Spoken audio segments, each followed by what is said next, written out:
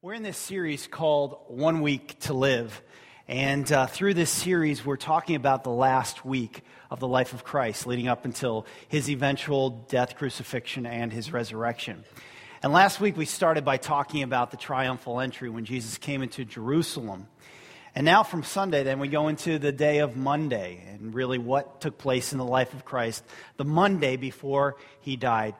And really, there's only two main things that stand out in Monday during that particular day. And one is a story where Jesus cleansed the temple.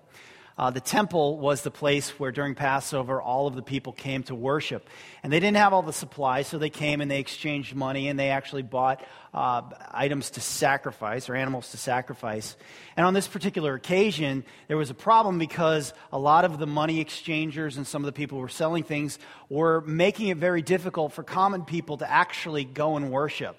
It wasn't that they were selling things or exchanging money. It was that they were kind of extorting money, raising prices, gouging, those kinds of things, so much so that it made the common person, it made it very difficult for them to worship.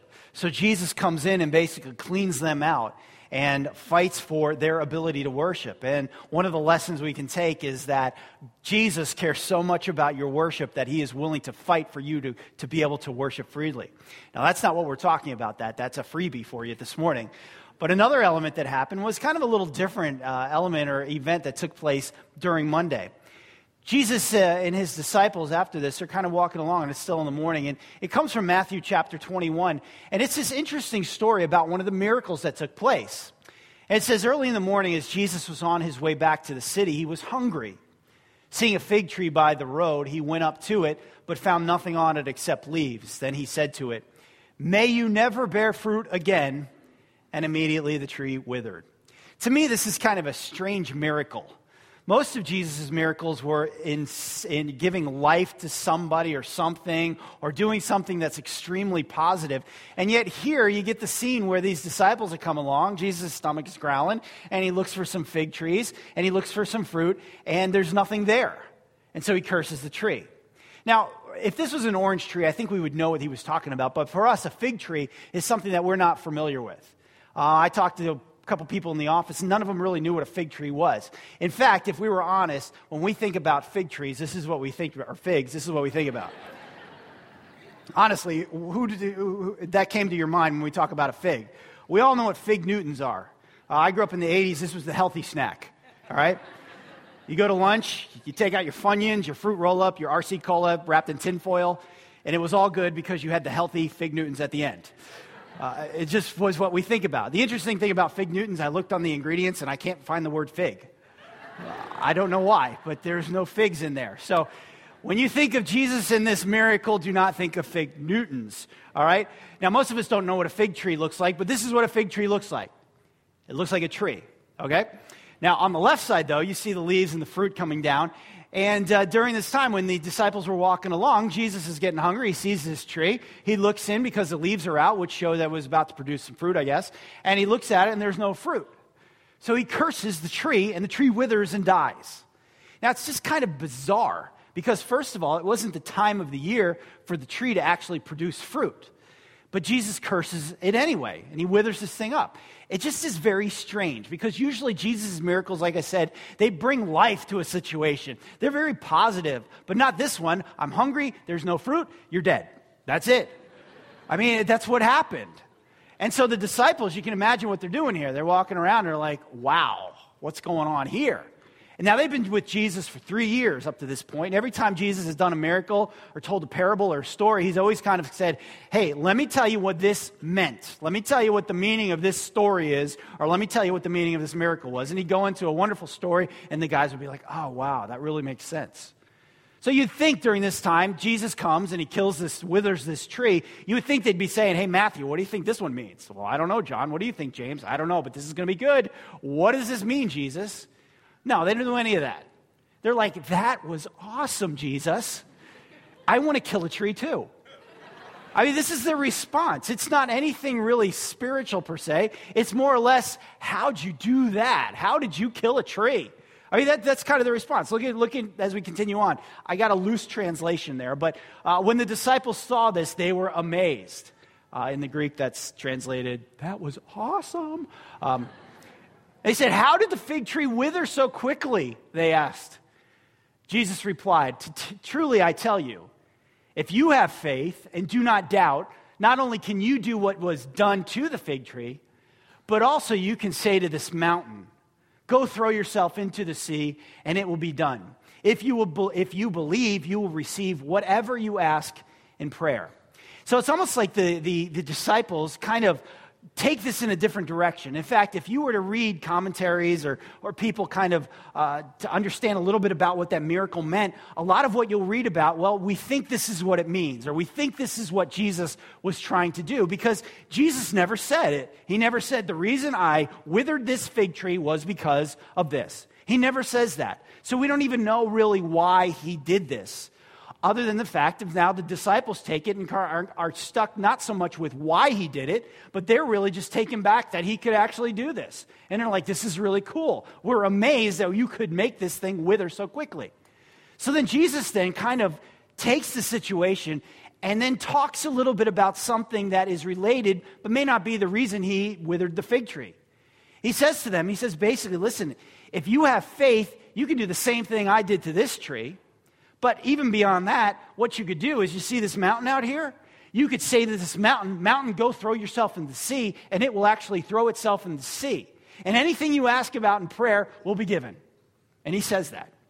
Now, we got this strange miracle going on, which is okay. I mean, I don't really understand it totally, but that's okay. If Jesus wants to wither a fig tree, he made the fig tree in the first place, he can wither the fig tree. What I'm more concerned about is this last part about what Jesus says. Because what I take from this is very clear. Jesus says, if you ask for anything in prayer, you'll receive it. Now, here's the crossroads that I kind of find, is that when I find in my life that I'm going along and I read what Jesus says, I mean, this is literally what Jesus said. This is in the red ink in your Bible. This is Jesus' words. This isn't a paraphrase. This is what Jesus said.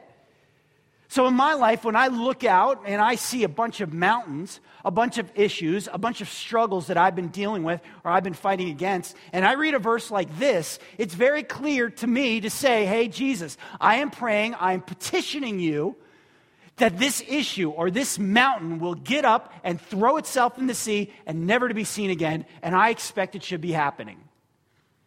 But the problem is sometimes when I get to that point, I look out and the mountain is still there. It's the struggle of understanding why certain things don't get answered in my life, even though I think and I feel that I'm doing the right thing. It's the struggle of unanswered petitions or unanswered prayer, where I think I'm doing the right thing. I think my agendas are clear. I'm doing this out of good reasoning. I'm trying to do the right thing, and yet I feel like this is just a constant struggle. And every day, every week, every month, every year, I'm coming face to face with this mountain over and over again. And the struggle is not just that it's there, but Jesus said, if I have faith, then this mountain will get itself up and will be thrown into the sea. But every day of my life, I'm getting up and I am faced with this issue. Now, I think in this congregation, I think every one of us, if we're honest, have come face to face with this crossroad of wondering, why in the world do some things get answered and some things don't get answered? Why do some prayers feel like they're bouncing off the ceilings and we're getting nowhere? It's the struggle many of us face, and if it doesn't go unchecked, what happens is we make the jump from an unanswered prayer to where we start to question ourselves in this manner. We start to wonder, is there something wrong with me? I mean, why doesn't God love me? Or why doesn't God answer my prayer? There must be something wrong with me. And eventually what happens is there's a wedge that comes between us and God because we feel like we're doing the right thing, but it's not getting anywhere. And eventually we go down this cycle and this road that makes us think that there is something wrong with me, or that somehow God doesn't love me like he loves everybody else, or somehow I'm not doing the right thing, or something here or something there. And before long, our relationship with Jesus Christ is at such a struggle because of this perplexity of unanswered prayer. And again, if we're all honest, I think at some point we would all get to the point where we agree that we've had these questions in our lives. What do we do with this perplexing question against the face of reality of what the Scripture says? And it just doesn't say it here. There's other places in Scripture that back this up, that say if you pray this and you have faith, then this is going to happen.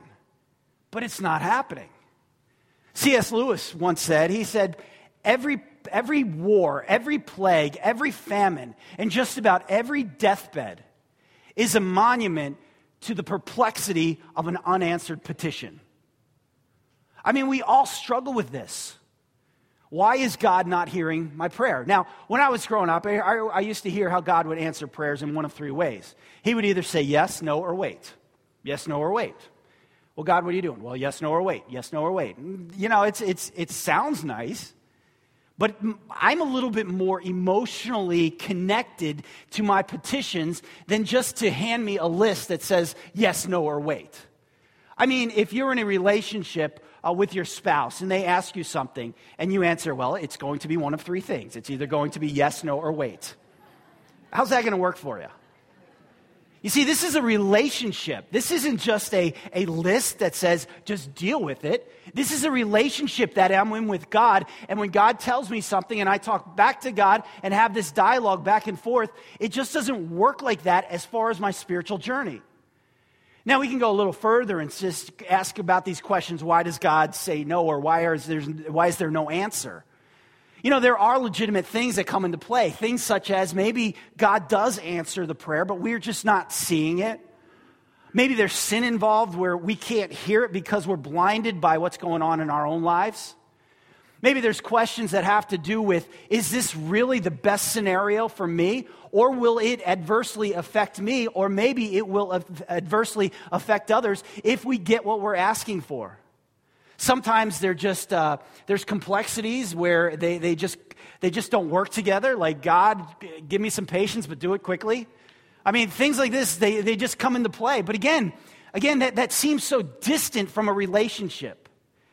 I mean, we don't deal like that with relationship. We are much more emotionally connected to requests and petitions to where it's not so much a hard line to say, this is just the way it is.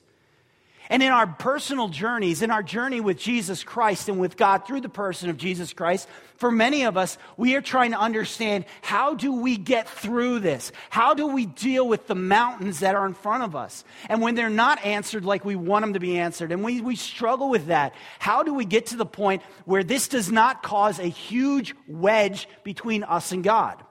That's the struggle. That's the crossroad we get into play in when we deal with the things like this. So let me take it just a little step further. Let me just dialogue a little bit and talk about the relational side of this and how maybe we can move even through this. Now, let me say two things before I really get into this. And the first thing is, you're not going to like what I say, okay? You're just not going to like it. I mean, because let's face it, anything difficult, we just don't like. We don't like difficulty. And when we feel a little uncomfortable, when we find ourselves in struggles, we have a tendency to back up a little bit. The other thing I want to mention is that I am in no way trying to trivialize the mountains that are in your life or the issues or the struggles that you face. We all have issues. We all have struggles. And in no way do I want to come across as those are trivial. Those are things that really shouldn't matter. Those are things that we really shouldn't be bothering. God created us with emotions. God created us with all sorts of things that allow our issues to really grab hold of us. So I don't want to trivialize it in the point where you just think I'm just saying, well, just deal with it, because that's not the issue at all. But we have legitimate issues and we have legitimate concerns and we have a legitimate relationship with Jesus Christ. So how do we take all of this and work it together? So let me just start off and get it all out there at the beginning by saying, really, to find the strength to deal with this question, to really find the strength, it comes to the point where we have to have an ability to accept it and allow God to transform. Allow God to transform it through our acceptance. There's got to be a place within us to understand what it means to accept God and to allow God then to transform us, to transform the situation, to deal with the situation. Now, this is a tough thing for us to do, to learn how to accept something. And all throughout Scripture, you can read about situations such as this. You're not alone, all right? You're not alone. There's not a problem with you if you have an issue where you don't know what God is doing in your life and you've petitioned and it's not working. You're not alone.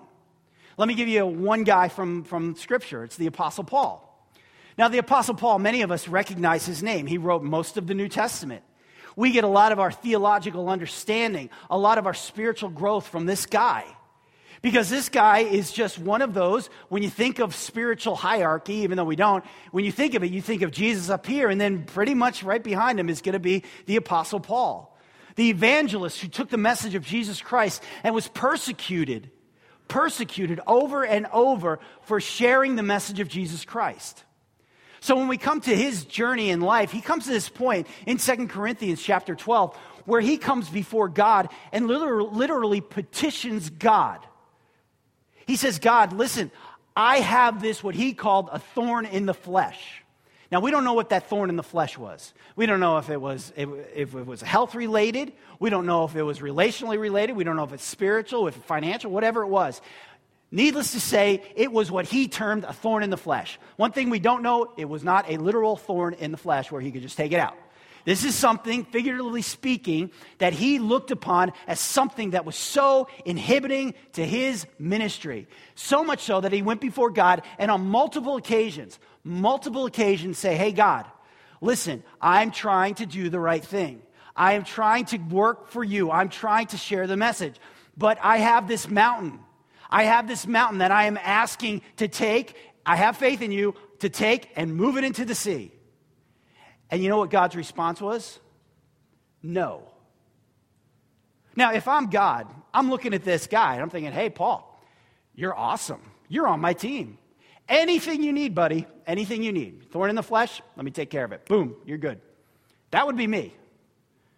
But yet God comes to him, even though he's petitioned, even though he has asked, even though he is doing the right thing, even though he is working for God, and yet the response from God is no. Take another figure. Let's go to Jesus himself. Jesus, a little later in the week, we'll get to this a little later, but Jesus is in the Garden of Gethsemane. He knows what's going to happen here very soon. It's not just that he is going to be executed. It's not just that he's going to be crucified and lose his life. But Jesus Christ is going to take the weight of the sin, punishment of all of us and all of humanity upon his shoulders, and he is going to bear that burden. He knows it's coming. The Bible talks about why he was praying, his sweat became as drops of blood. It was such an intense time for him. You talk about petitioning. I mean, this is where the rubber meets the road in terms of petitioning. And he comes before God, his Father, and asks him in his words, he says, if there is any way at all that you could take this cup from me. Those are his words. If there is any way that we could figure this out so I don't have to take this burden upon me, can we please do this? And God's response is, no. This is his son. I mean, this is his son. This isn't like some guy. We look at that, we think, well, he had to take the sins of the world. It wasn't just about that. This is his son. I mean, I think to myself, all right, I'm God. I can figure another way out of this. I can figure out how to do this without having my son to take the sin of the world upon him and go into the depths of hell. And yet this petition from Jesus Christ himself, where he takes it before God and asks him, can you please take this cup? If there's any way, can you take this mountain and throw it into the sea? And yet the answer was no. You see, this is the struggle we find. The struggle in coming to this crossroad where God says no. And we're trying to understand what really is going on. How is it that we can continue and we can continue to understand more of God and who he is? I mean, how do we go forward? What's the key to all this? How do we really grab hold of something? Something. Well, honestly, I think the answer is really in what Jesus said back in Matthew chapter 21. When he told his disciples, he said to him, if you have faith, you can say to this fig tree, wither, and it'll wither, or you can say to this mountain, go into the sea, and it'll get up into the sea. If you have faith. Now, a lot of times, here's where we kind of get off, I think, because we think of faith in terms of, well, I believe God can do it. I believe God can do this. We have faith in God, in his ability to handle any situation, whether it's a fig tree or a mountain, whether it's financial, health, anything. We believe that God could do it. Well, I would like to suggest that the disciples really didn't have a faith problem in God's ability or Jesus' ability to do this. I mean, they had been with Jesus for 3 years. They had seen him do all sorts of crazy stuff.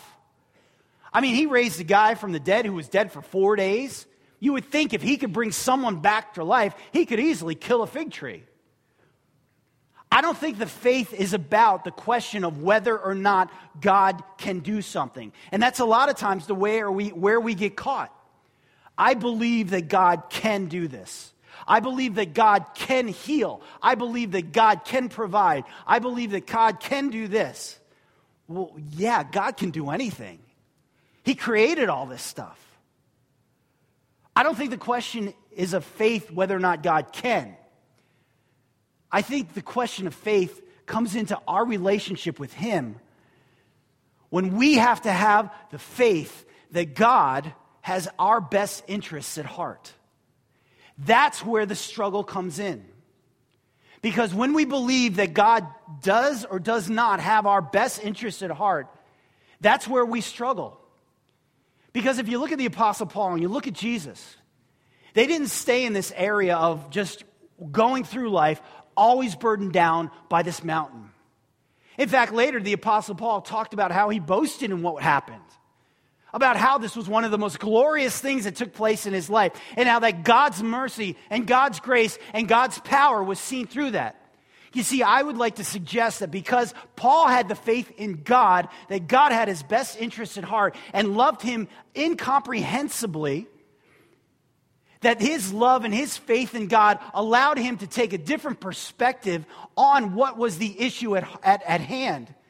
So much so that mountain, which was once so overwhelming in comparison to the backdrop of how much God loved him, almost seemed to dwindle in the distance. Again, I don't want to trivialize anything.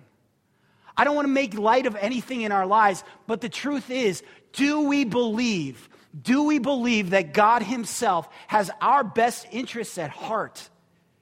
Is he looking out for us? Is he coming through for us? Is he the strength we need? Because if we don't have that faith, all we are going to see is a mountain killing us over and over and over every day of our life. And it's a struggle and it's a fight that we never seem to win. So last Sunday, it was a beautiful day. Do you remember last Sunday? It was before winter hit. Yeah, thank God winter's over. So I said to my daughter, Andy, let's go for a bike ride. We live in Safety Harbor, so we like to take rides down to the marina, ride around the water. So we were down there for a little bit. And I'm like, all right, let's go home. And she's like, okay. She's like, which way are we going? I'm like, we're going this way. And she's like, I don't want to go that way. I'm like, why don't you want to go? There's that big hill. I'm like, we live in Safety Harbor. The only hill I know is the Indian Mound. I don't know of any big hills. She's like, I don't know if I can make the hill. I said to her, listen, trust me. It'll be okay. She's like, okay. So we're riding along, and I'm thinking to myself, I'm riding. I'm like, this girl has no clue. I mean, I've seen mountains. I don't think she's ever seen a mountain. I don't think she's ever seen a hill. I mean, I've been out to Colorado. I've seen big mountaintops. I mean, panoramic, just mountains everywhere. And I'm thinking to myself, she needs to understand what I've seen. She needs to trust me a little bit. So we're going along, and we head up north on Philippi Parkway across that bridge. And I said to her, where's that mountain? She said, where's that hill? She's like, we just passed it. Like, you didn't even notice, did you? Well, not really. Not really. See, here's what we don't like. Here's what we don't like. You see, we understand God, and we understand that God is for us. But how much faith do we have in the light of a mountain that is stressing us out? How much faith do we have when God says to us, trust me, it will be okay? How much faith do we really have? But friends, when we look at our mountains, when we struggle, you've got to understand that there is not a mountain that we have dealt with. There is not a struggle that we have gone through. There's not an issue that we have not fought against that God himself, the person of Jesus Christ, has not dealt with. The mountains that Jesus Christ has gone through and dealt with and gone through, literally going to hell and breaking that barrier for us, for loving us so incredibly much that he was willing to lay down his life for us. He has promised us so much in this life and in the life to come. And every mountain that we face, in the backdrop against the immense love that he has for us, in the fact that we can go through life and understand that there is a God who loves us that is so incomprehensible that we can't do anything that makes him love us more. We can't do anything that makes him love us less. And friends, the more we get in touch, the more we understand how much he cares for us, how much he loves us, how much he invites us to come over to where he is, not from a standpoint of saying, God, just rescue me from this. Just get me out of this. Just get this out of my life. Get this mountain out of here. I don't want to see it anymore. I don't want to deal with it anymore. And while God is saying, no, this is a relationship. You need to come over to my side. You need to allow me. You need to trust me. You need to come with me. You need to see that from my vantage point, everything that looks so overwhelming to you, everything that looks so deadening to you, that looks so oppressive to you, everything there from my standpoint, it will be okay. And when we come over to his side, and we trust fully in who he is and what he has done, and we look at our mountain against the backdrop of that, all of a sudden, that which we seem so overwhelming has somehow got up and it's gone into the sea. Not because of what he did, not because we've just ignored it, but because God and the relationship we have had with him has allowed us to see things, to trust in him in a way that has taken the mountain and has thrown it into the sea. I'm going to ask you to stand with me. I know a lot of you right now, you're in the middle of a fight. Some of you right now are struggling. You've been in this fight for days. Some of you have been in this fight for weeks, for months, for years. Every day in your life, when you get out and you look at the panoramic view of your life, all you can see are mountains. All you can see are jagged rocks and struggles. And you don't know how in the world you're going to get out of it. And you struggle because you feel like you're praying. You feel like you're saying over and over, God, please, please, please take this mountain and throw it into the sea. And what you see all the time is just mountains, mountains, mountains. And all God is saying to you, trust me, it's going to be okay. You see, all these mountains that we struggle with, we're no different than the Apostle Paul. He went through this petitioning God, maybe like you petitioned him over and over again, and yet it felt like nothing. But if you look at the result of Paul's life, Paul confidently could say, you know what? I count it joy when I find myself in weaknesses, when I find myself in insults or difficulties, or hardships or persecutions.